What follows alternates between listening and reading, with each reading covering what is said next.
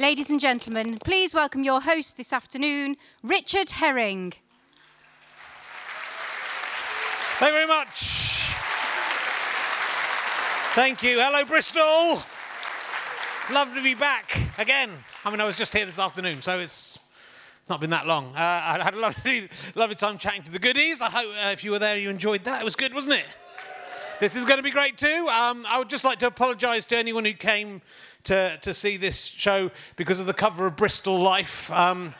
This guy is not turning up. Very handsome, isn't he? Look at that. I'm thinking of just wearing this around my face for... At one point, I must have looked something like that. Imagine that. Do you fancy me now, girls? It's all right, I'm 52 this year, it's all over. As is our guest, in fact, for tonight. So we'll crack straight on because we're going to hear about his comedy choices, his favourite clips. He's the king of the one-liners. He's probably best known for being Eric in Jetpack Willie. That's why we're all here today. But will you please welcome the incredible Tim Vine, ladies and gentlemen.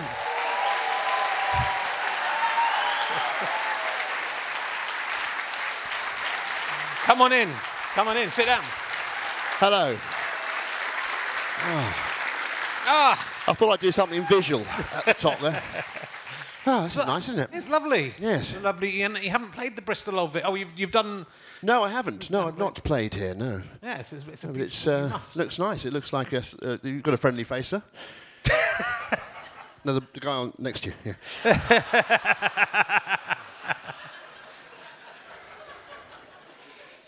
So, we're going to talk to you about your favourite comedy, but we'll talk a little bit about you first before we crack into that. And then you? Will we talk about you at all? We can talk about me if you like. It's not so interesting for today. I mean, you until recently held the Guinness World Record for most jokes told in an hour.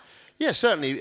By recently, if you mean about 2012. I well, I don't know how long I held that for because I held it for a bit. Yeah. And then someone else got it. I did 499 jokes in an hour, and then someone else.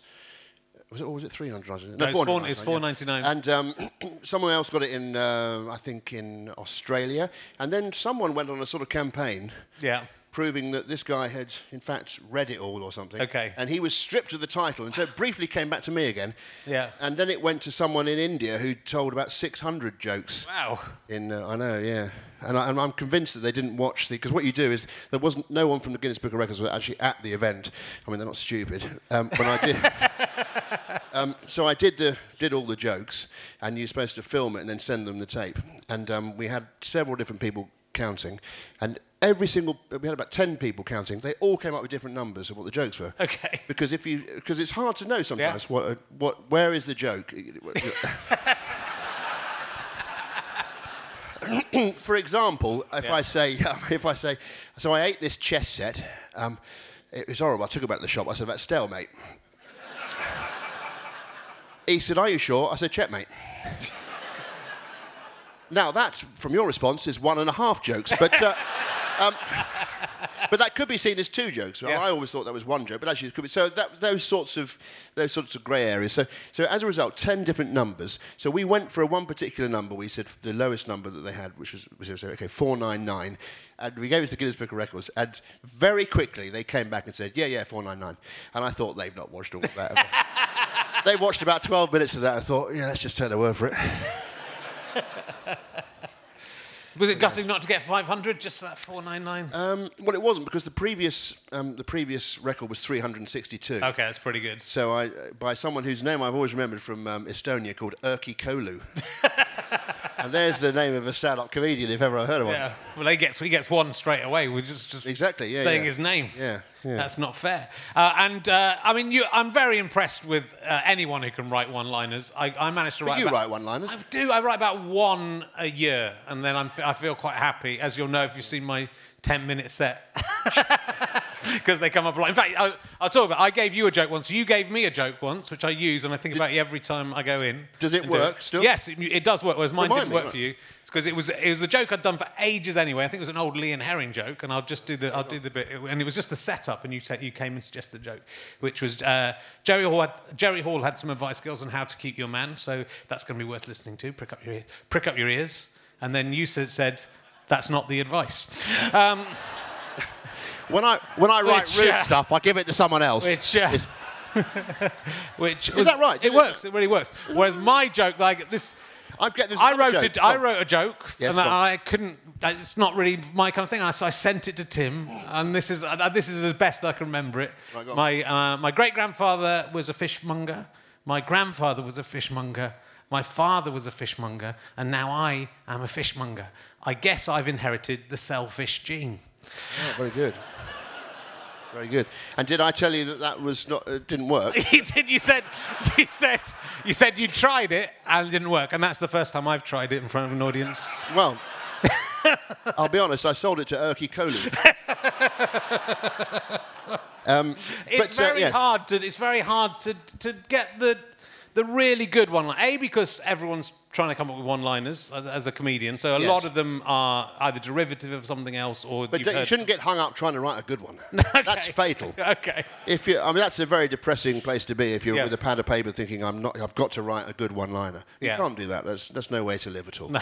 You've got to say to yourself, I'm going to write 10 jokes. Yeah. And then I'm going to play darts for the other 9 hours of the day. But I mean, the thing about it is that if you write a joke and if you write 10 jokes and then you just try them all out, then maybe some of them might work and maybe some of them might not. I was talking to Milton Jones, as I'm sure you know. Milton Jones is a very good, excellent comedian and does one-liners, not entirely unlike myself.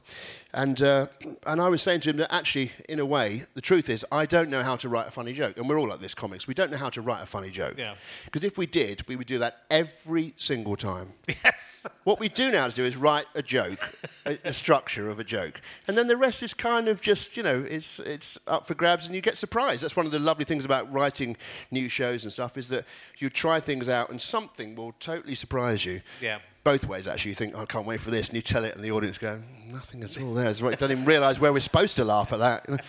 And then other ones you'll get a really big laugh, and you think, great. And do you find that comics help each other out? As you helped me and I failed to help you, do you find deliberately almost trying to sabotage your career with my joke? Do you find, because often it can just be the matter of a word, can't it? I've often got a joke in my set and I'll do, I was doing a show for a couple of years and then I suddenly just changed one word in the joke and suddenly a joke I always thought was quite good got the response I thought it deserved. It was not a significant word really, but suddenly the joke worked. Do you find that tinkering helps, or do you? Yes, and sometimes I've told jokes literally the wrong way around. So I've been doing a joke where I thought I'd been doing the setup, then the punchline, and it's not been getting much. And then I've literally just told the whole thing the other way around, and then it's worked. Yes. Okay. and also in situations where it also hasn't worked. Yes. So all different combinations, Yeah. And you've won the Edinburgh Best Joke Award twice and come second twice, is that right? And they're good jokes though. Do you remember which jokes won and which jokes didn't win? Well, I don't remember the second ones because I'm not sure I don't know whether they have second place today. Is that they do have? Well, yeah. Do they? All right. They're good. The second place ones. Oh, well, there's some very good jokes every year as I read them. But so the first one was I've just been on a once in a lifetime. No, sorry, I haven't. I haven't done. Not very good at telling jokes. I can't tell jokes. Just been on a once in a lifetime holiday. I'll tell you what, never again. Someone decided that was the best joke of the Edinburgh Fringe. 2010, and in 2014, I've decided to sell my Hoover. Well, it was just collecting dust. And the second place one I liked was the one about watching DVDs with... Yeah.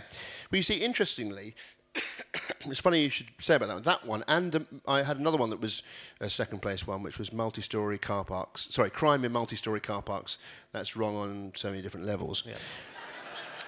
And but I then discovered, as we do with wordplay, this is myself, Milton Jones, Stuart Francis, and some of us, that you have to keep an eye on each other's stuff a bit, or at least sometimes maybe you don't even want to keep an eye on each other's stuff because it's too uncomfortable to watch. So in case you go, oh, I've done that as well, and we have to have a conversation, and I normally have to drop it or whatever. But that one, multi-storey car park one, Stuart Francis was doing a different one that led to that. Okay, yeah. That punchline, so I stopped doing that. Okay. And the same with the back-to-back. DVDs. Milton was doing something similar, so I stopped doing it as well. But remind me, because I stopped doing it. Me and my girlfriend watched 4 DVDs back to back. Luckily, I was the one facing the television. That's it. Yeah. It's good. It's good. They're classy, you know, and because. Like a lot of puns are often not very good and not very when in real life, you know. I mean, people are. Well, often when they come out obvious. of nowhere, yes, and often people tend to. I think there's sometimes people groan at puns partly because they feel they've heard it before. Yeah, it's partly that because I mean jokes mainly are about surprise. So, you know, so there's nothing wrong with puns per se. No. Well, it's that. I think when you can trick a comedian maybe there is. With the misdirection, there's the magician thing really with comedy, isn't it? You're misdirecting. Yeah. And I think when you can trick a comedian, which the guys you've mentioned, Booby Graffer, I think is fantastic. Yeah. Misdirecting and even absolutely. And that's one of my early mentors, Booby really? Graffer. Yeah. He's the first when I was working in an office in Croydon, doing the last time I had a normal job. Well, a job actually, and I was doing an open spot at the Comedy Store, and I did 5 minutes of my silly one-liners. And Boothby was there, and he said to his management company when he was about to do a tour of student unions that he'd like me to support him. And so that was the point at which I thought, oh, right, okay, I was offered these 30 gigs, maybe I'll give up this office job that I don't really care that much about anyway. So that was kind of, you know, and watching him. The thing about Boothby, which is brilliant, was that he would always walk on stage as though he were walking back for the encore. There was this confidence about Boothby, which was just really wonderful to watch, because you just think, God, he just would sort of swagger on, like he was coming back, having stormed it for an hour. But it was how he started, you know. It was brilliant. Yeah, that's interesting. I mean, there's so much about confidence, even if you're playing a low, what's the word I'm looking for? A low esteem character. That's not the right word. Low status. A low status character. You know, you need the confidence, especially if you're in low status, really, because people are more scared. I'm not doing one now. So. Well, you're right, and also doing lots of silly. Normally, silly comedians are low status. Yeah. And you have to. But you're right. There has to be a certain amount of front in it. Yeah. So although it's very silly and sort of throwaway, you've got to look like you do believe it yourself. Yeah. Otherwise, the audience won't. It's a little bit of a kind of tightrope. The audience, once they're all on board with the world of silly, then it's great. But, you know, if they think, I'm not going for this, then you're in trouble. Yeah. Then you really are just a bloke reading out words, and that's terrible. So we're going to... We're going to look at some of your favourite choices of comedy in lots of different fields. Yes, and may I just say on the subject of because although these are the title is Top Comedy Moments, they're not necessarily my top 10 favourite comedy moments ever. I say that because there's 2 sketches in which I'm in, and I don't want you to think. I don't want you to think that I've chosen these like the guy who went on Desert Island Disc and chose 6 of his own compositions. Yeah. So it's more that they mean something to me, I suppose. Good. Yeah. I thought we'd start by me choosing... And they are funny, hopefully. Me choosing my favourite Tim Vine comedy moments. Oh, OK. We're not going to see these, because I haven't prepped anyone with this. Right. There's a couple of years where our Edinburgh Fringe shows were back-to-back, weren't there? So I thought... Yes, luckily I was the one facing the audience.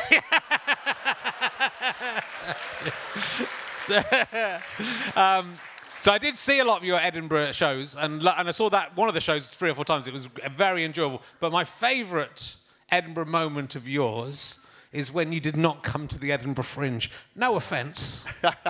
But one of the greatest things that's ever happened to the Edinburgh Fringe, there was a year you didn't come to the Edinburgh Fringe, Yes. and there was a big billboard at the bottom of Cowgate, which everyone walks past at some point during the festival, and you booked that billboard for the entire run of the festival, put a massive poster of you going and saying, Tim Vine is not appearing at this year's Fringe. Yes. And however much that cost you, I'm sure it's less than the price of doing an Edinburgh show. It was £4,000. Was it?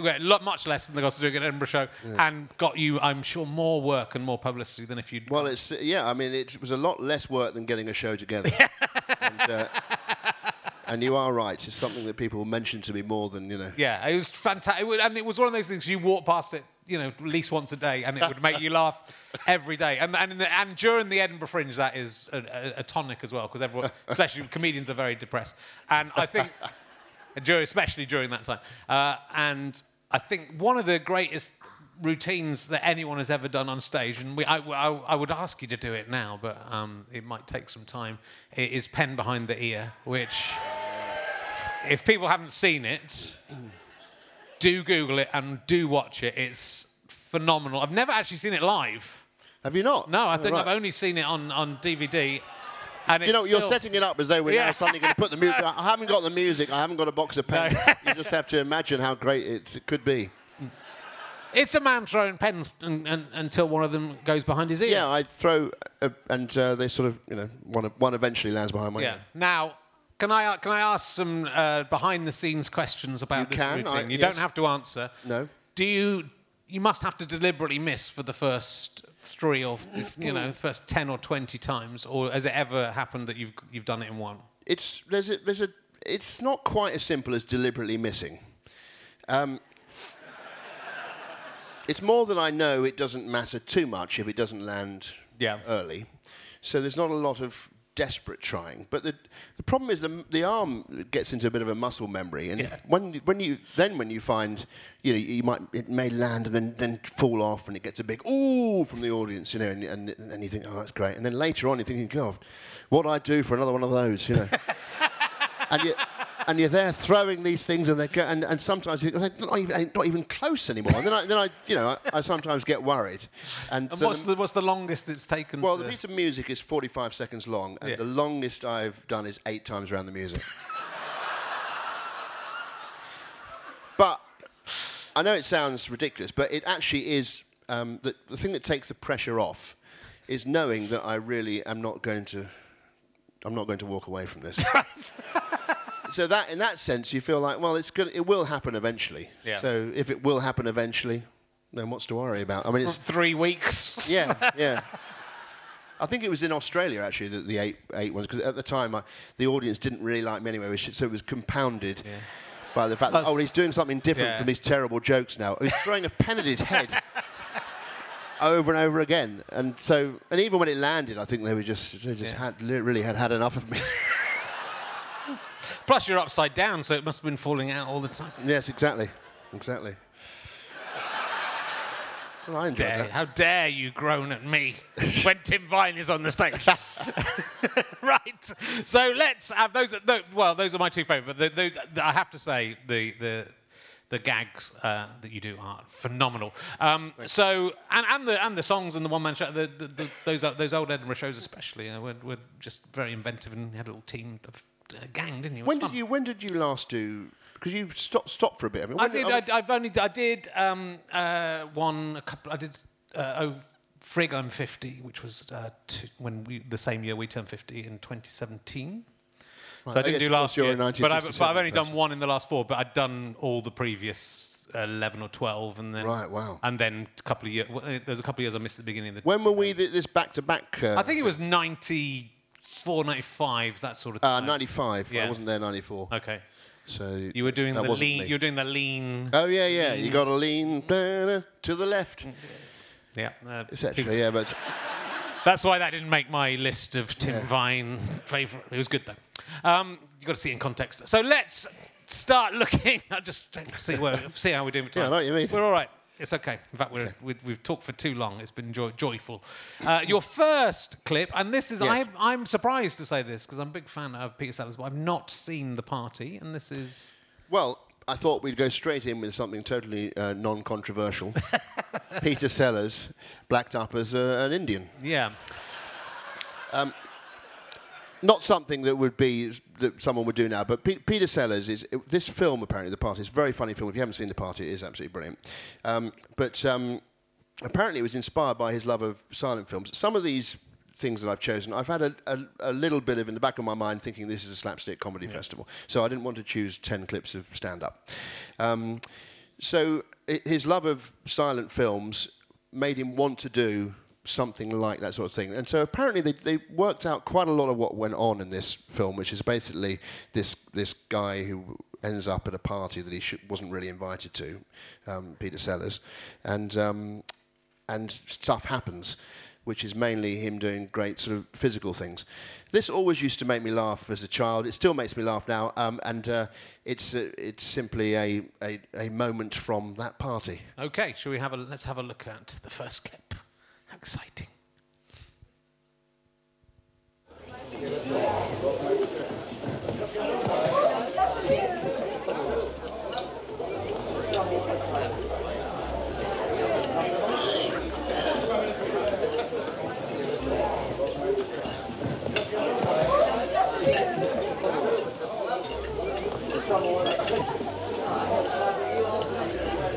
Did you ever hear one about the trapeze artist who got divorced? Caught his wife in the act.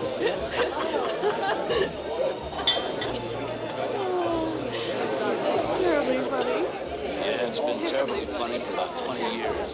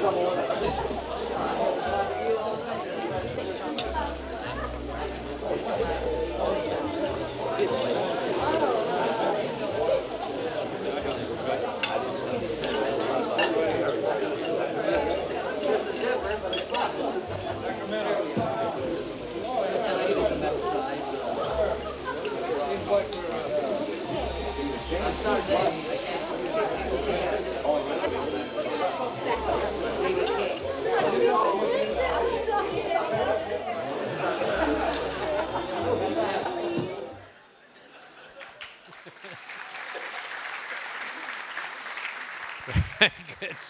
Yeah, were you a big fan of Peter Sellers? Yeah, very much so. Yeah, and my dad. Sadly I lost my dad last year. My dad was a very big influence on all my sort of comedy growing up and stuff. And we used to love the Pink Panther and Clouseau and A Shot in the Dark being a fantastic film as well, with lots of that physical stuff where it's really, you know, in the wrong hands, I suppose, it just wouldn't work. But him sort of, you know, falling over with snooker cues and stuff going on. In Steve Martin's hands, it didn't work.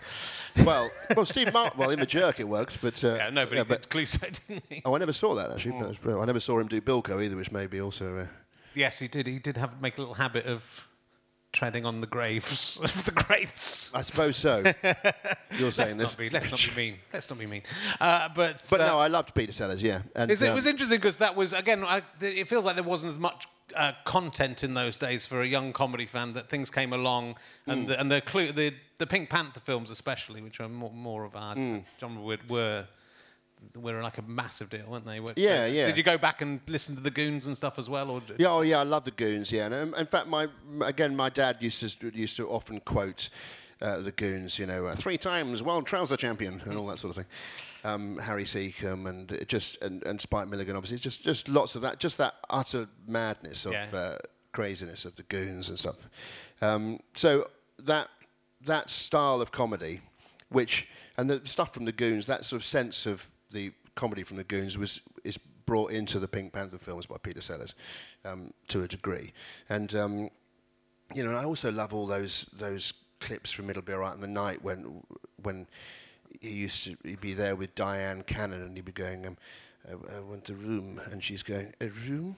And then she just finding him hilariously funny. She can't sort of, I can't do it. And just, and he's going, no, you'll be fine. You'll be. It's just that whole thing of him just being hilariously funny, and everyone just cracking up around him the whole time. Yeah.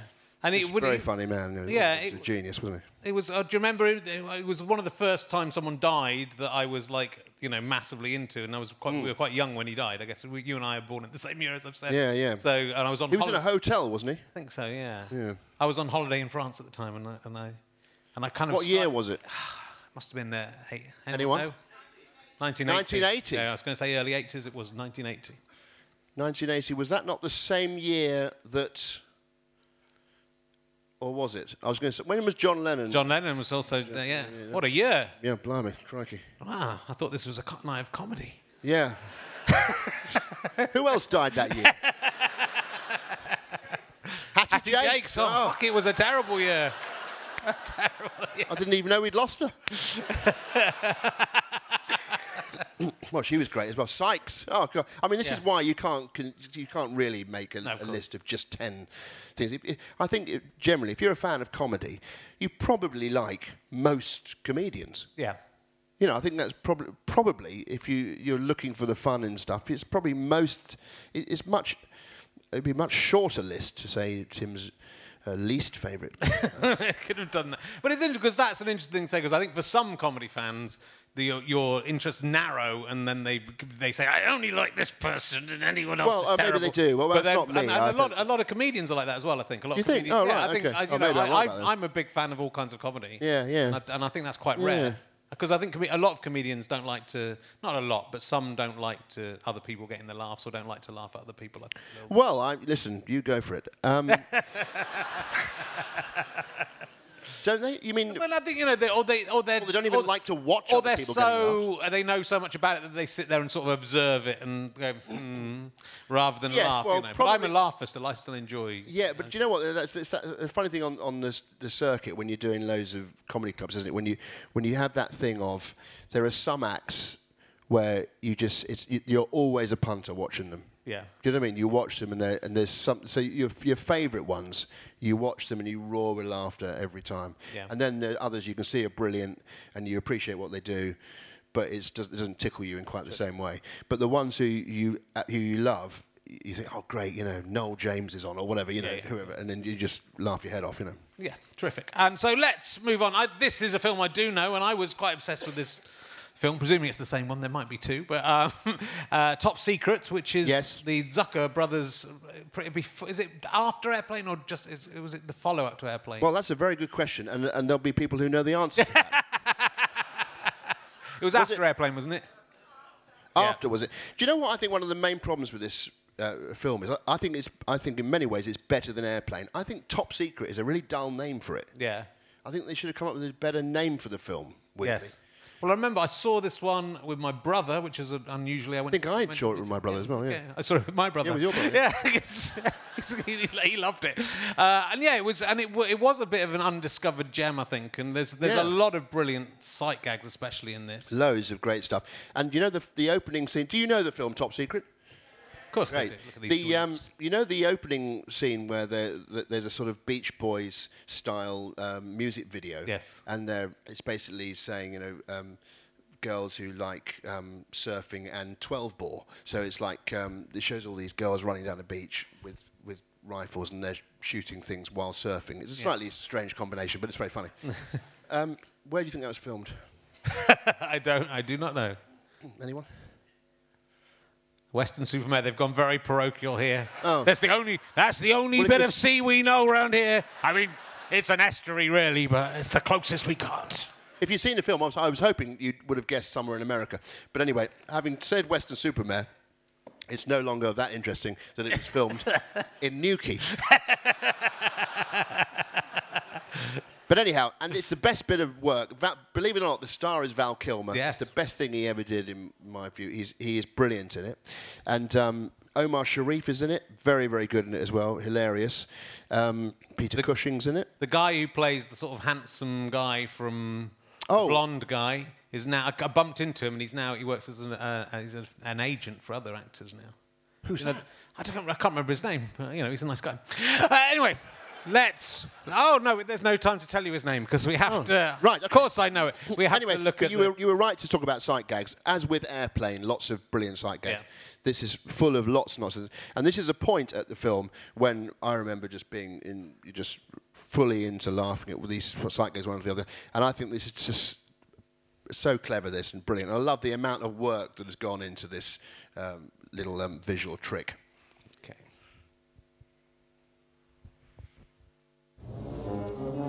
Your attitude is being noted, Mr. Rivers.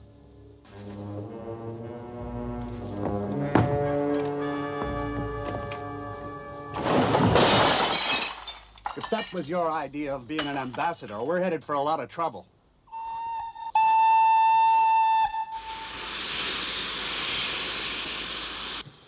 Der Zug, der jetzt am Gleis 3 steht, haben alle überrascht.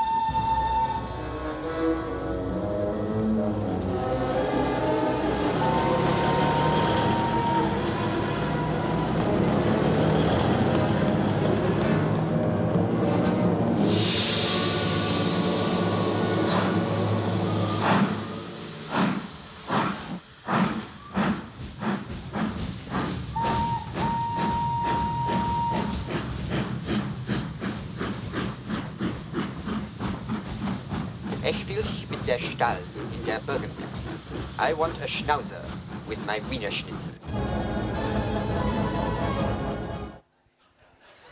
Very good. Yeah, so I remember, the thing when Airplane first came out, which was the first of those type of films that I saw with Leslie Nielsen, and just all that, Don't Call Me Shirley stuff. I just thought it was just completely up my alley, all of it. I just thought it was wonderful. Incredible. Fantastic. Did you ever see Kentucky Fried Movie, which was a slightly... No, I haven't. It was more of a sketch thing. It was slightly saucy. Right. There was some... I think I've seen the trailer. Yeah. It was the first X film I ever saw. I saw it in a double bill in the Wells Odeon. In what year would that be? That would have been... I was too young to go. I was going to say. I was about 14. Right.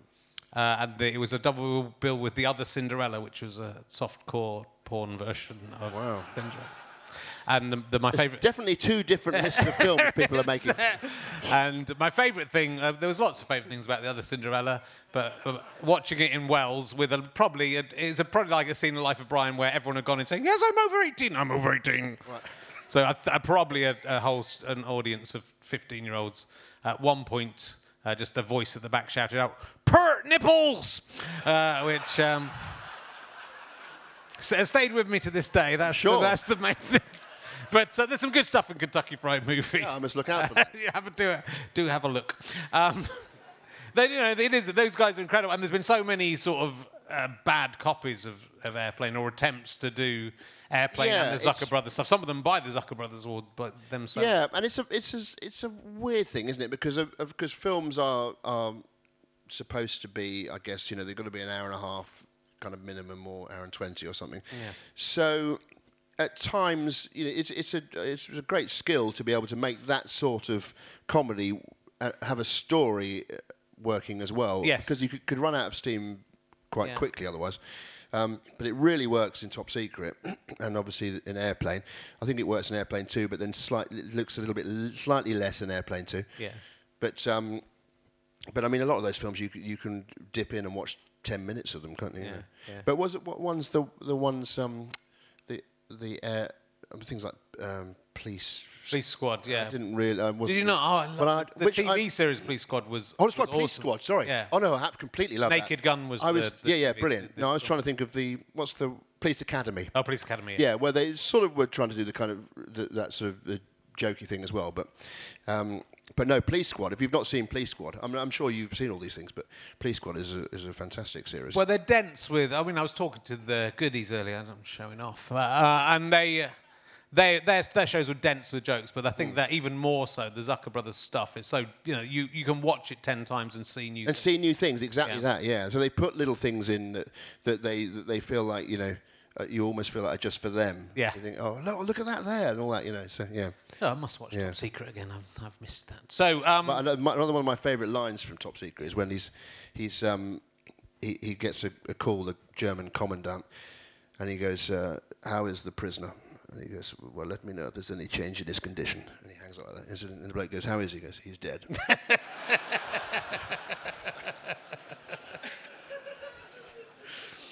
So Sandy Powell is the next choice. Yes. Now, I don't know an enormous amount about Sandy Powell, but I do love the.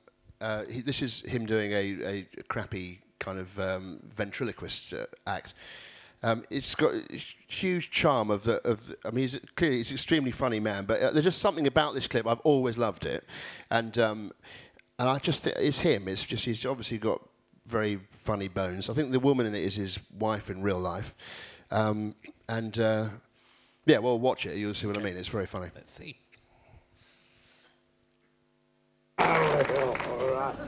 Dad, now tell me, my little man, how are you this evening?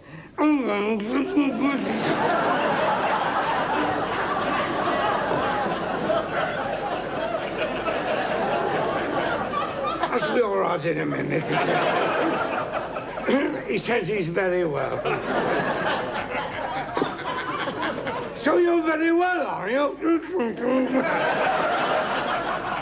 And tell me, have you any brothers and sisters? I've got Here, I say, I saw your lips move there. You mind your own business. Well, I did. I was only standing yes, My down own there. It was flesh and blood. Now, don't interfere, please. Every man to his own trade. I'm talking to my little friend. Now, tell me, sonny, was your father a soldier? Oh, no. He wasn't. Yes, I don't eat meat either. And when he joined the army, have it wrong? I said I don't eat meat either. Meat? No. We're not talking about meat. We're talking about his father. Oh, no. Well, he said his father was a vegetarian. No, what he said. No. I was here. I can prove it. But, oh, I beg your pardon. I think I've given the game away now. No, he said his father was a Presbyterian. Oh, did he? I'm nearer to him than you are. Well, what's the difference between a vegetarian and a Presbyterian? Well, a vegetarian, of course, they don't eat meat. No. But his father, a Presbyterian, that's his belief. Oh, I see. And what are you? I'm a ventriloquist. That's your belief.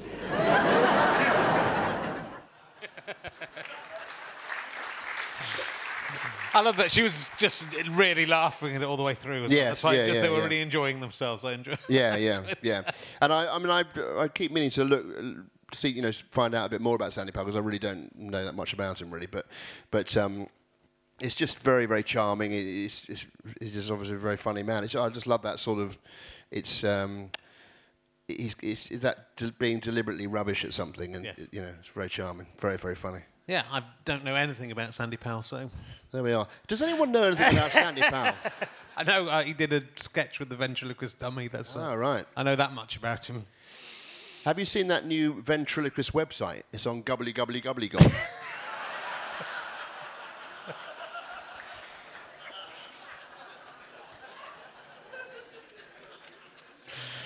Oh, dear. Incidentally, yeah. When's there's this singing nun coming on? It says musical accompaniment nun. It says here.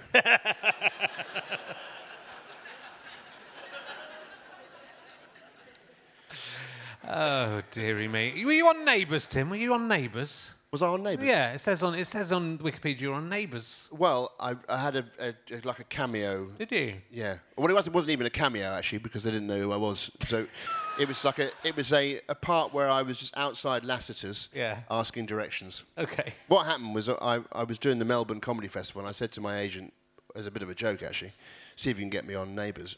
And he knew someone who worked at Fremantle or something, which is connected to that. And because they got a call from Fremantle, I think they must have thought I was some sort of huge star that, you must put him on, whoever this guy is. So they said, well, you know, you can either be doing your act in Lassiter's or you can ask directions. And I said, I'd like to ask directions, please. Good. Yeah. So it was the moment my acting career peaked. Yeah, do a lot of acting. What generation of Neighbours was that in the 2000s? Oh, I didn't recognise anybody there. No, it was, in fact, there were two people arguing about the newspaper. It was like they came out of this room going, well, I told you this, and I da-da-da, in American accents, weirdly. And then I asked directions, so it was all very confusing. But it was sunny and it was magical. I thought, what am I doing here? So they didn't know who you were, you didn't know who they were. It might not have even been neighbours. It might just have been having an argument in a bar. That's true, actually.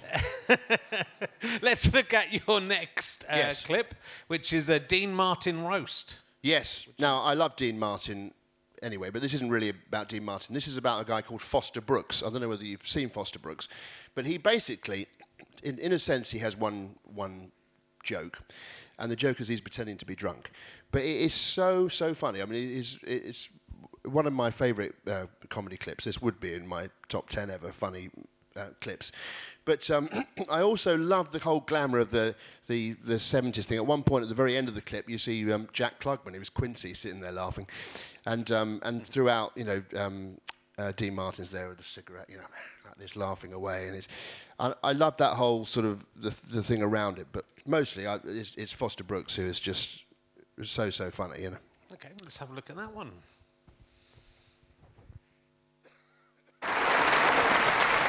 Our next speaker has never met Don Rickles. Boy, that's a lucky guy. But he asked especially if he could come here tonight just to pay tribute to him. Ladies and gentlemen, would you please welcome Mr. Foster Brooks.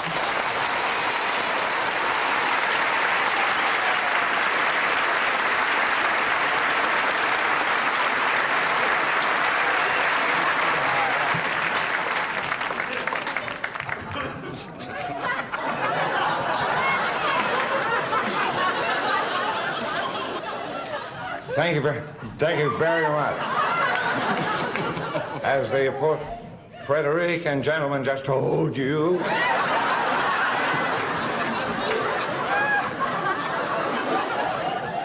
I have never met Don Rickles. In fact, he's probably wondering what I'm doing here. He has never even seen. He has never seen me before.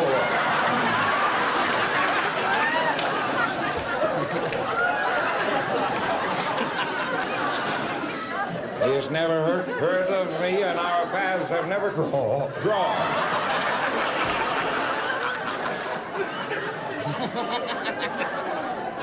However, Mr. Rickles, you and I do have an indirect relationship.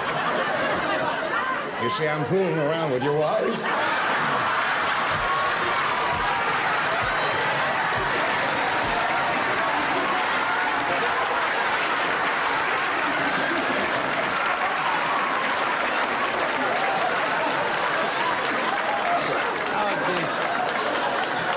So you see, we do have something in common. I hope you understand, Don, that we have tried to keep this very, very discreet. So don't tell anybody, will you?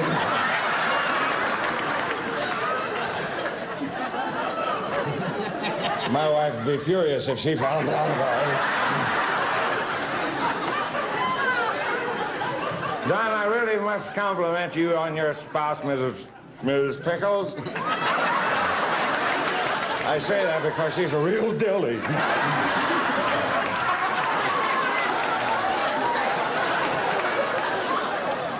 And I must also admit you have a very lovely home. Incidentally, you're out of scotch.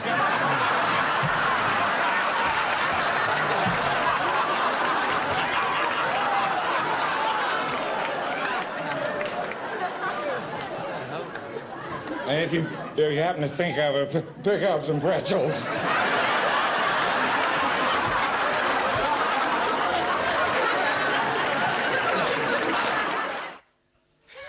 What'd he say?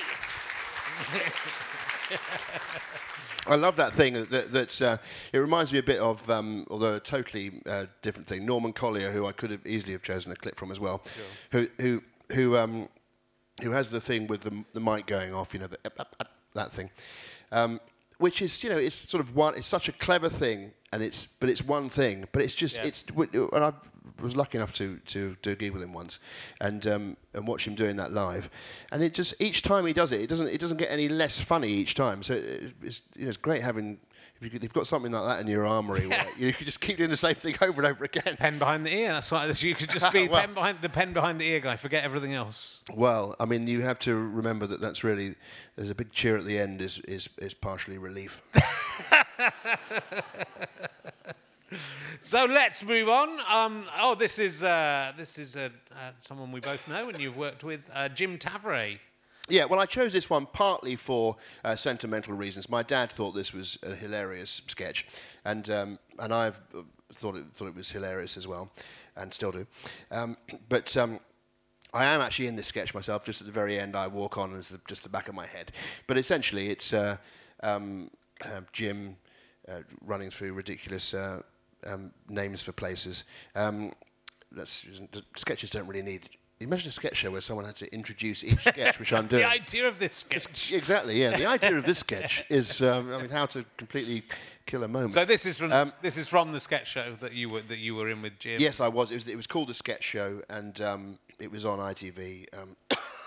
Excuse me. I should have brought some pastels with me. I love painting. You know, I suspect that he's been putting on the cough all the way through, just so.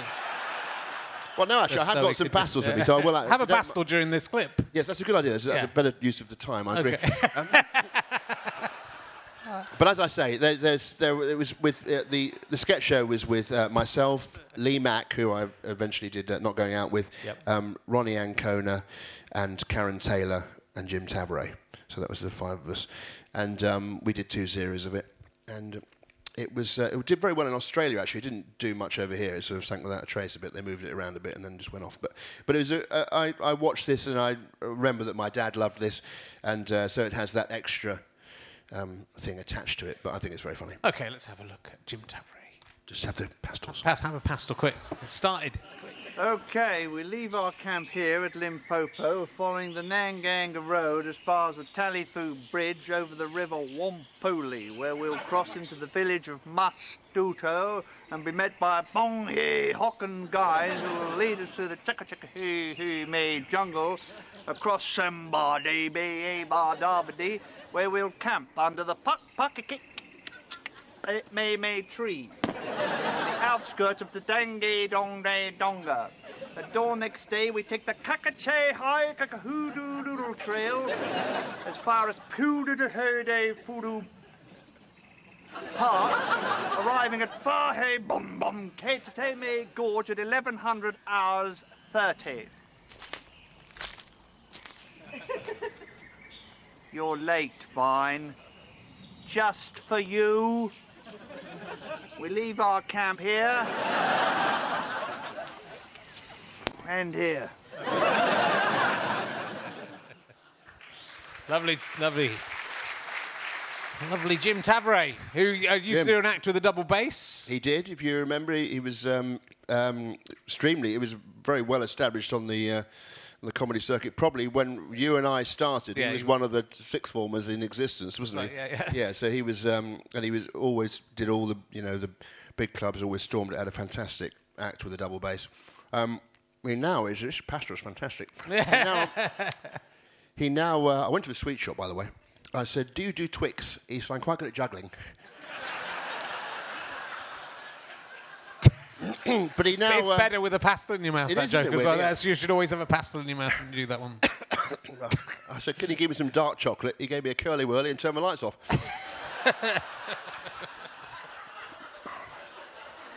Anyway, Jim now lives in Los Angeles, doesn't he? And I'm glad to say he's in good health now, because he was in a very bad car crash, wasn't he, last year or year before.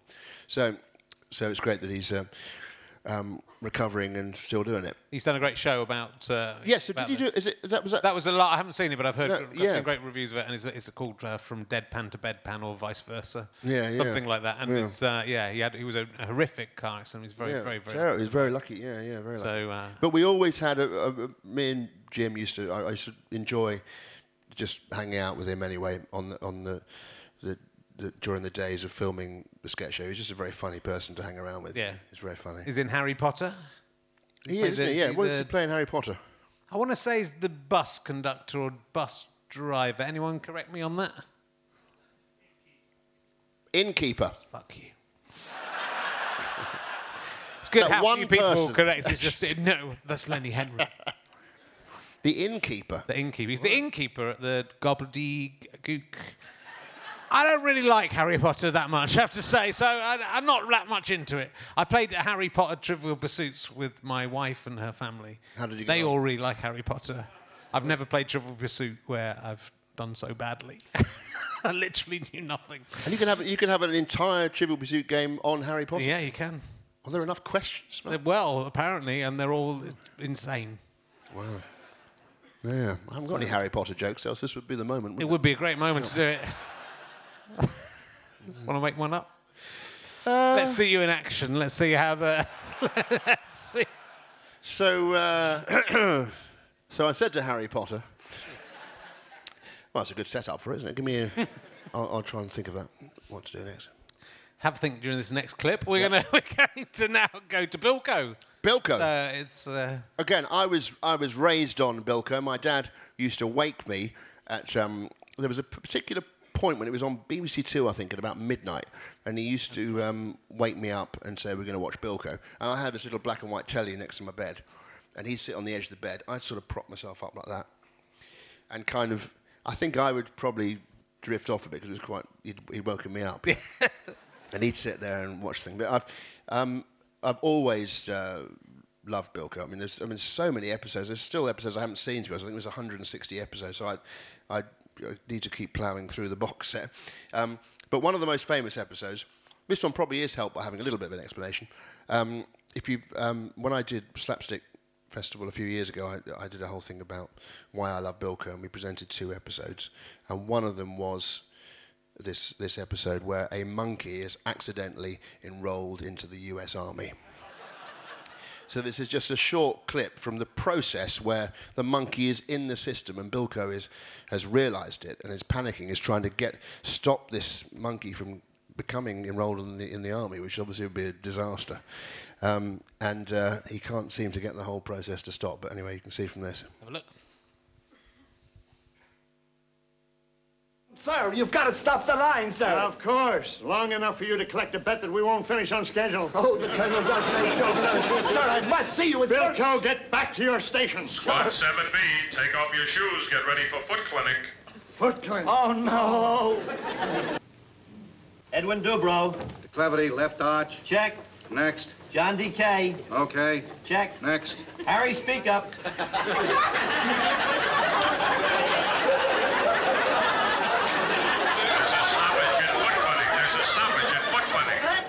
Why aren't you moving?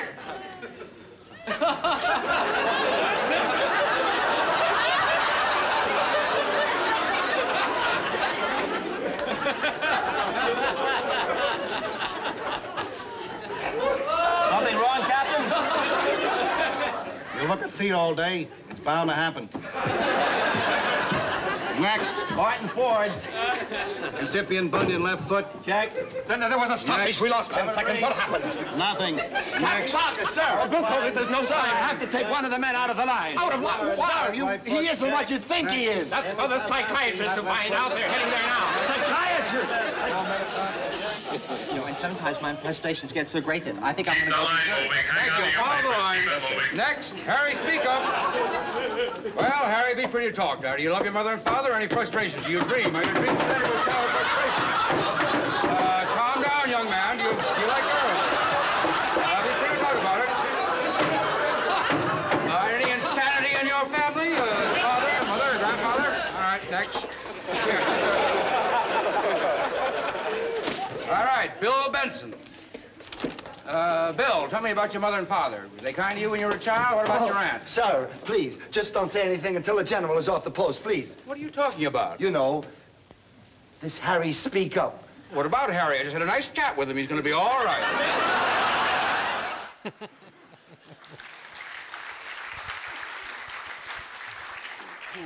And I knew more about Top Cat than Bilko. Top Cat was Yeah. based on... Well, Top Cat was based on Bilko, wasn't Yeah. it? And it used to... excuse me.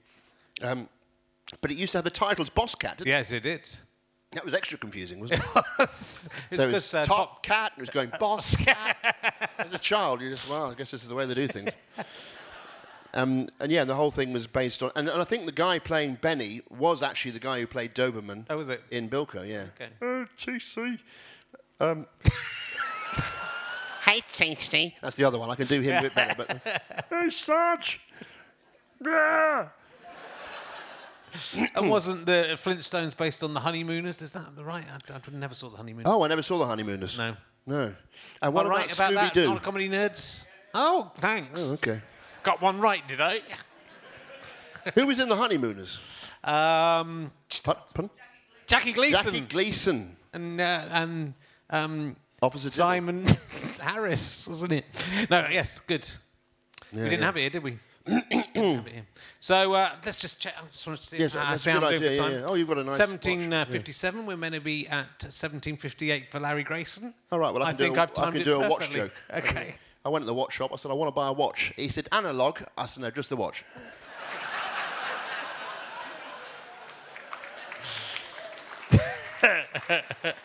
That applause started at the back of the room, then got further away. How does that work? Larry Grayson. Now Larry Grayson. I wanted to include Larry Grayson because I think he is, despite the fact that he was a household name and hosted the Generation Game, I think he's very underrated as a comedian. When they used to do those, I was in one of those lists where they have top 100 comedians on Channel 4, and Larry Grayson was not in there at all, you know. Now, I suppose you could argue maybe someone like Bruce Forsyth wasn't in there as well. But Bruce Forsyth is a comedian, but he's also so much more than that as well. But I mean, Bruce Forsyth is a complete legend. He could be on this list as well. But what I love about Larry Grayson is it's just all the looks and stuff, you know. I mean, I was worried about one of the goodies dying during the interview. I thought I was safe with the relatively young Tim Vine. Sorry, everyone.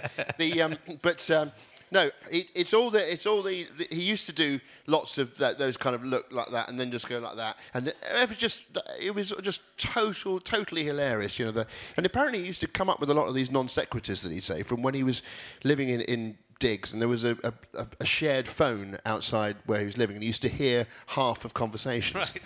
And so he used to do things where he'd look at someone in the audience randomly and he'd go, "Thank your mother for the rabbit." Now, it was just very random. He obviously heard someone say something like that on one end of a phone. But I mean, it's just the way he does it. Well, I found it quite hard to find a very specific part because there's so many bits. So it's not so much a comedy moment, although I just love Larry Grayson. But there's so much of his stuff I love, you know. So I mean, how would you? It's a bit like with Tommy Cooper or something. How would you bring it down to just one moment? You know, it's in his act in his hands. It's just all it's Tommy Cooper. Yeah. It's perfect, you know. So I love Larry Grayson. Okay, and here's a clip of him doing his thing.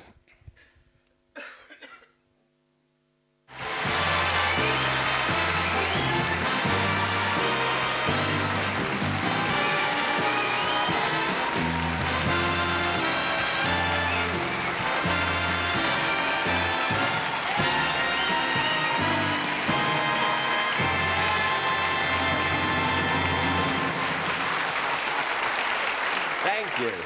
Oh dear, it wears me out those steps. Oh dear, I've gone all limp. How are you? Had a nice week. I still have to sit down. I've gone all giddy. You know. Well, I've had a lovely week for a change, but last Friday, I was lying in bed, because I'm not an early riser, you know. And I was lying in bed, thinking to myself, I wonder when they'll revived the Maid of the Mountains, and I lay there. And then I thought, I'll get up and make myself a nice cup of tea and have a bit of Cracker Barrel. So I came downstairs and I sat there and in, well, about 10 minutes. And there's a knock on my knocker. Well, I wasn't expecting anyone. I said, come in. Well, it was Apricot Lil with her new teeth. So she couldn't speak for 2 minutes, and I said, sit down, and the rattling stopped, and she said, has Slack Alice approached you? I said, many times. She said, no, she said, about this new Keep Fit class. I said, I've never heard of it. Well, she's got a new, oh dear. She said, place is alive. She said, now, why don't you go and have a do at it? She said, you know, as Slack said, you could do, you know, a bit of Keep Fit, so, well, you know me. I'll try, eh? I'll try anything once. Twice if I like it. Yeah, I mean, they've released on the network DVD, they've released, he did a show called The Larry Grayson Show, and there's like 2 series of, I don't know, there's about 20 episodes there. Right, so and he comes out at the beginning and does this sort of monologue thing at the beginning of each one, and I just love it. It's fantastic, really, really. As I say, there's something, it's the whole rhythm of it. It's so original, that whole sort of, you know, he paints this little weird world, and it's all very camp, and it's just very, very funny. You know? It's sort of bold as well, isn't it? Because there's those stand-ups who, you know, are ready with jokes, and those stand-ups that, in a way, if you saw that written down, you might go, wait. Yeah, no, exactly, exactly. So, you know, it's and also, quite surreal. And the thing, as was with a lot of the comedians that we would have seen in the 70s, 70s particularly, but they're going into the 80s, was a lot of those people had been doing their acts for 25 years before they were properly given their own show on television. Now, I don't know about you, but I first went on television after about doing it for 2 years, which was really far too quick. But someone like Larry Grayson, his first TV appearance, he was in his 50s. Yeah. So he had been doing this act for a very, very long time, and it was very finely honed. He knew that if you put a group of people in front of him, he knew exactly how to make them laugh. You know, he would make them roar with laughter. So you know, like you say, if you read the thing on the page, you might think, I'm not sure. How does this? Which is, you know, one of the problems with comedy a bit, isn't it? When you're trying to get things off the ground, people look at them and go, well, they hear their own voices doing the joke, and that never works. Well, I think it's also interesting that, you know, and yes, similarly, me and Stu were on TV within sort of, we were 26 or 27. We'd been going for about 4 or 5 years. Which is great, isn't it? It's great, but also, I mean, but even now, it's even quicker than that for some people. Yeah, well, it's also changed a bit now. It's very much a young person's thing, whereas in the past, I think it was, you were, I mean, the comics were sort of 40s and 50s, weren't they? That was the age of comedians generally were that we saw on television, you know. And then it kind of got, with the alternative thing, people got younger, and I think it's getting younger and younger all the time now. You know? It's like dart players, they're getting better and better, aren't they? They're all aged about 13, they're brilliant, aren't they? It's not necessarily a bad thing, but it's sort of, I think that point you make about the experience and working out what you're going to do and work out who you are, because I think it does take a while to settle into yourself as a comedian, doesn't it? Really, I think, and know and the persona is. Yeah, because there's something slightly. I think there's something tragic about being a comedian, but when you get a bit older, I don't know. There's some extra layer in there. Blimey, is he still doing it? You know, which is sort of almost adds to the humour of it. You know? Well, I think with me and Stu, when we stopped, we worked through our 20s basically together and stopped when we were pretty much 30.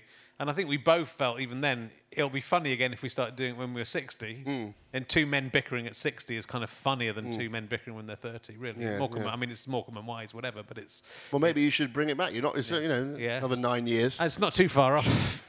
He'll never survive. He's never... Have you seen him? Who's going to go first? That's the question. Well... Can't wait to laugh. Me, I think. It might be you. Let's move on. It's another sketch show sketch. Oh, it is, isn't it? Yes. Okay. Now, in this one, I'm in this one.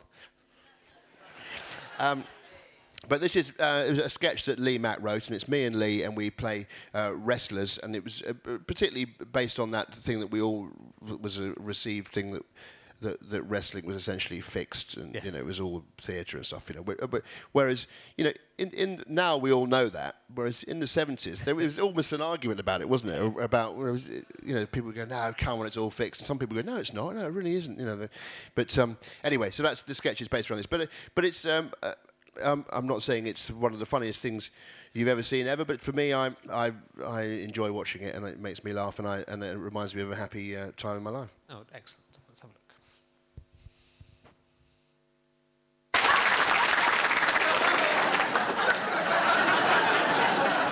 What the hell were you doing out there? What do you mean? You were supposed to be counting out the 5th. No, you were supposed to get counted out. We agreed beforehand. We did not. We said that I almost get counted out in the 4th, and then you actually get counted out. No, we didn't, you idiot. Don't call me an idiot. Or else what? I'll smack you in the face. Idiot. Right.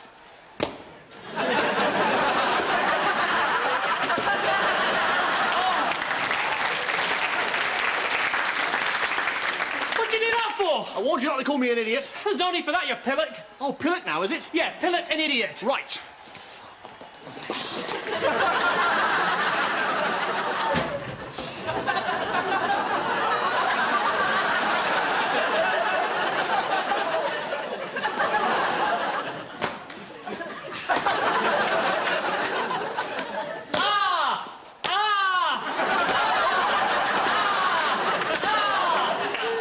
Finished. Have you? Let that be a lesson to you.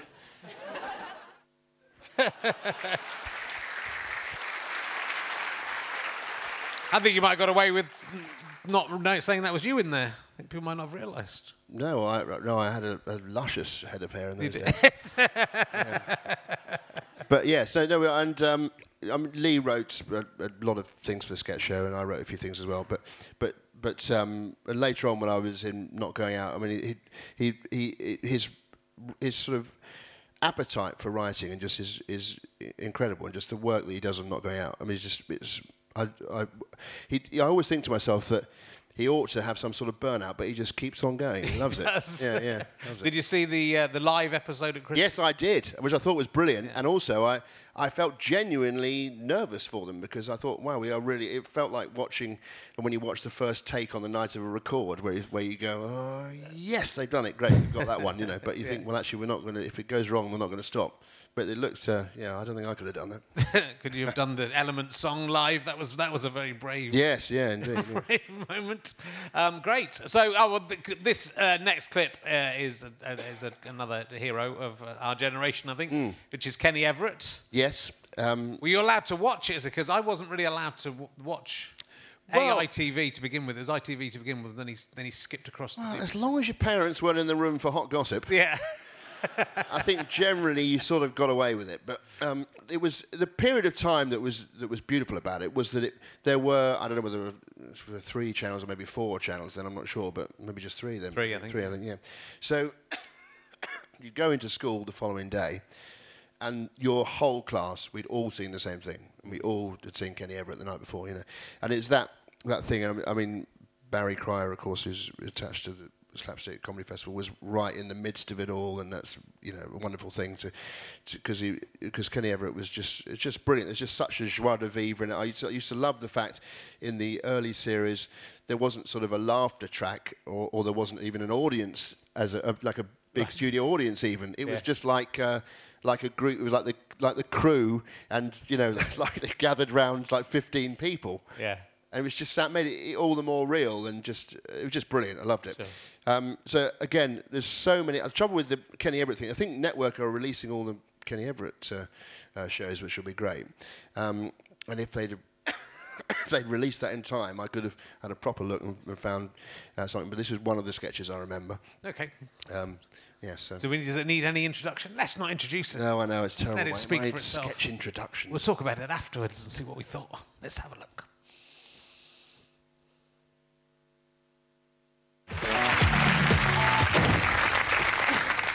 Sorry about that, sir. Just had to do the opening. Well, get on with it. Here's the first sketch.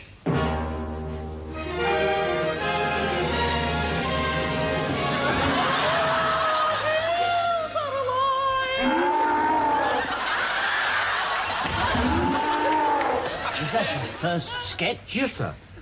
Oh, my God.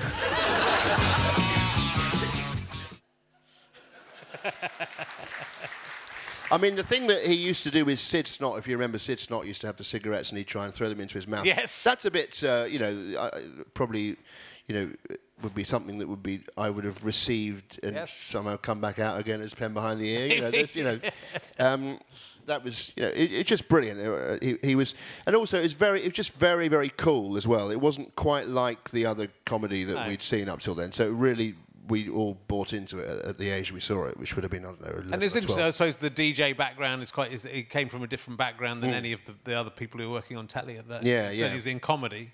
Yeah, and so he was trying different things out visually and stuff as well. So it was, it's great. And then Noel Edmonds took over the mantle of doing comedy on telly. Did he? Oh, with Mr. Blobby and stuff. All that sort of stuff. I think I prefer Kenny Everett on balance. I think if I could do that balance now, I would agree with you. Yes. I think Noel Edmonds would agree with you as well. Though. Yeah, I don't think he would. Right, well, let's move on. We've got Lauren Hardy, and you've chosen something from Toad in the Hole. Everybody loves Lauren Hardy, and this is a wonderful clip. I mean, again, there's so many amazing clips. It's all warm and hilarious and funny, and I love them. Okay, let's have a look.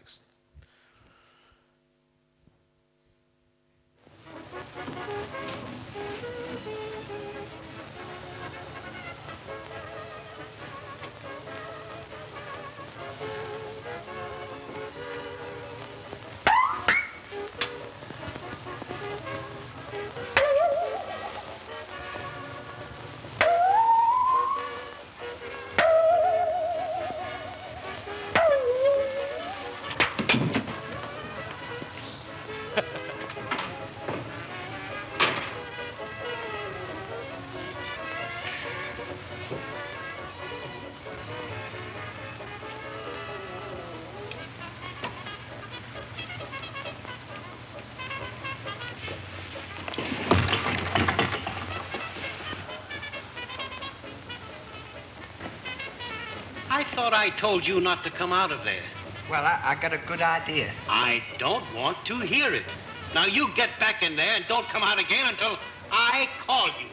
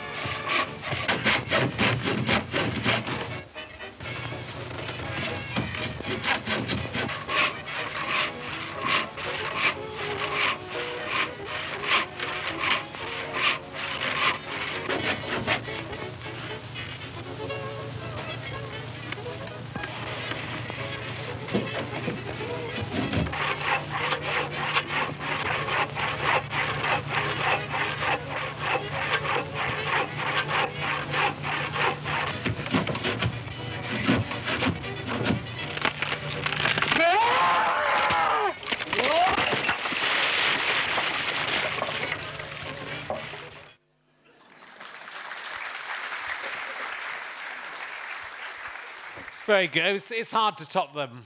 I know it is. It's just it's such a perfect double act in that they're both so stupid, but there's a hierarchy to the stupidity. Yeah. And yet you root for them and everything. And it's just and it's then it has a great nostalgia with if you've been brought up watching all these things, then it doesn't age either. Weirdly, it's still funny, even though it's black and white and it's still. Well, it's incredible. I think with comedy, it's very difficult. I think for comedy to survive through the ages. Yeah, absolutely. I mean, usually 10 years is enough to kill off a lot of things, just as tastes change. Yeah, so it's extraordinary. That's 80 or 90 years. Yeah. But it's some things do survive, but not very much. And often you'll look back at something and go, why did people think that was funny? I mean, I look back for me, I look back at a lot of that era of comedy, and you go, okay, it's not. There was a W.C. Fields film on earlier here, and you go, okay, could have taken half an hour out of that quite comfortably. There's some great stuff in it, but with Laurel and Hardy, it always feels kind of the freshness to it. Yeah, because I agree. it's the characters, I think. Yeah, no, I agree. Yeah. So, have you seen Stan and Ollie yet? The Steve. I haven't. I'm definitely going to go and see it. I've heard great things about it, and so I can't wait. Yeah. Have you all seen that? Yeah. Thank you. There speaks the lovely. The voice of the audience. Some of it filmed down here, of course. Was it? Yeah. I think was it here or was it one of the other theatres? Yeah. Was it? We're very proud of it down here in Bristol. Do you know, I said to my mum, I said I want to buy a theatre. She said, "Are you having me on?" I said, "I'll give an audition, but I can't promise."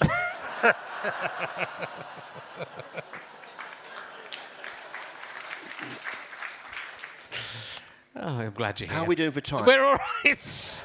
We're bang on. I mean, we could. It's 8. Well. Oh, we are under, are we? We were meant to just have started looking at that last clip, but I'm pretty pleased because we thought we'd come. That clip there. Yeah, 1817. Yeah. Lauren Hardy. There's another one there. We're going to chat for 5 minutes, and then hold on. The next one. There is one more clip. There is one more clip we've got to go through, and. Again, slightly arrogantly. Is it slightly arrogantly? I'm in it. But it's more of a little tribute thing to my dad, really, because, as I say, I think for a lot of us boys, I think, get a lot of our first experiences of comedy from our dad being silly or showing us various things. And the first joke I was ever told in this world was told to me by my dad. And during... a show, I thought to myself, we was filming a DVD, and I thought I'd bring him up and get him to retell that joke, and I could use it as a DVD extra. Nice. Good thinking. Yeah. It's heartwarming, but also commercial and economic value. Exactly, Well both those things. But I mean, it's sort of, it's just my dad telling a joke, and but seeing as he introduced me to Bilko and all these other things, I would say without my dad, I probably wouldn't have the same sense of humour. So. Okay. That's lovely. Let us have a look at Tim Vine's dad and Tim Vine. Hey, I've got a good idea. Shall I get my dad up to tell a joke to you all? Yeah! What a great idea. Come on, that's a great idea. Right, that could be an extra. I filmed it once before, but it'd be fun to do it here. Ladies and gentlemen, let's hear it from my dad! Here he is!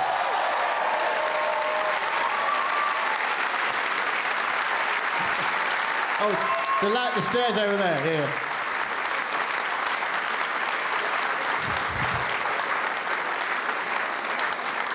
Mr. Guy Vine, ladies and gentlemen, there he is.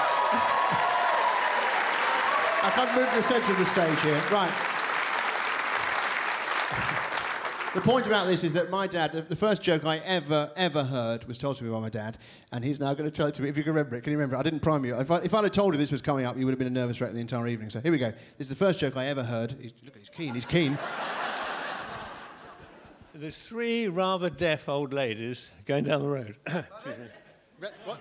Pardon, very good. Very good. There's 3 rather deaf old ladies going down the road. The first one says, "It's windy today." The second one said, "No, it's not. It's Thursday." And the third one says, "So am I. Let's go and have a cup of tea." He did it! Guy Vine! Oh, hang on. He wants to do the rest of his act. Why I'm so fearful of doing that thing is if I start off, instead of saying, "It's windy today," I say, "It's Wednesday today," and it ruins the whole thing.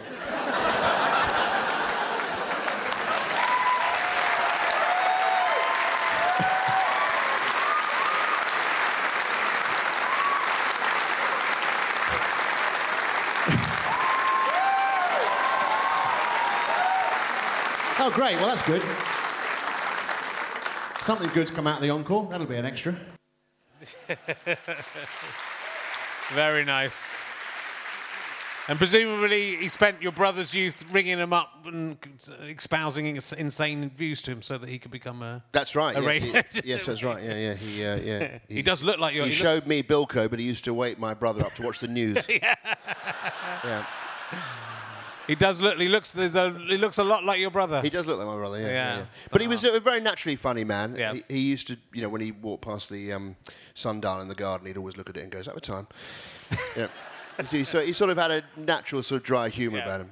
I'll just tell you one other thing. That one time I went into the kitchen and he was holding two jars of yogurt, two things of yogurt, and I said, "What are you doing?" He said, "I can't decide which one of these yogurts to have, the black cherry or the peach melba." He said, "I know, I'll toss a coin." So he tossed a coin like that, and he looked at it and he went, "Oh, no, it's peach melba." So a very funny man. So I got my sense of humour from him. I think it's nice. That's that's guess as a comedian and getting interested in comedy. I was interested in comedy straight away. And it was a lot to do with my grandfather. I think he was very influenced by Chaplin actually. Although looking at Laurel, I think my other granddad was very like Stan Laurel. But yeah, it's interesting how it's sort of embedded in. Do you think it's innate? Do you think you would have been a comedian regardless? I mean, you can't say regardless of your father because your father is why you. I don't think I would have. I don't think I would have. No, I think well, there's no way of knowing, is there? But I think I would have just been a different person. So. Probably I wouldn't have been a comedian. It's difficult to say, but yeah, it is. It's having that love of. I think when I was talking to the Goodies, I just sort of remembered times when you were just all watching the Goodies as a family and all laughing, exactly. And it doesn't happen very much anymore. I think because families don't really watch things together anymore, do they? No. Well, I also remember my dad watching, and again, people who aficionados will be able to tell me the answer to this. The Buster Keaton film where he's on a boat and the rudder breaks and he ends up steering with his bum in the water, and I can't think what it is, but I remember it was a Saturday afternoon and my dad and I, I don't know how I was, about 10 or something, we just got some lunch, we stuck the telly on and that was on. And I just remember my dad with a little tray of food and he was just laughing. I like the fact that he was the sort of person who could turn on the telly, something was on, and within like 5 minutes, he's splitting his sides. He had a very simple sort of approach to. He wasn't a worrier, my dad. So I just those sorts of memories are great, Yeah, great. Well, look, Tim, it's been lovely to talk to you. Thanks for battling through your. Well, it's been really tough, but we made it. Fantastic choices and some stuff I knew and some stuff I didn't know. So thank you for introducing me to some new things. Thank you for having me. I'm going to be getting your dad's the DVD of the rest of your dad's act. Yes, there's a lot of stuff there. Guy Vine live. It's quite short, but it's brilliant. Ladies and gentlemen, give a massive round of applause to Tim Vine. How fantastic! Thank you. I think we can go. Do I walk off now? I think let's go. There's another one with the In-Betweeners people after this, so come along if you want, if you haven't got a ticket, and see you later. Thank you very much. Tim Vine, ladies and gentlemen.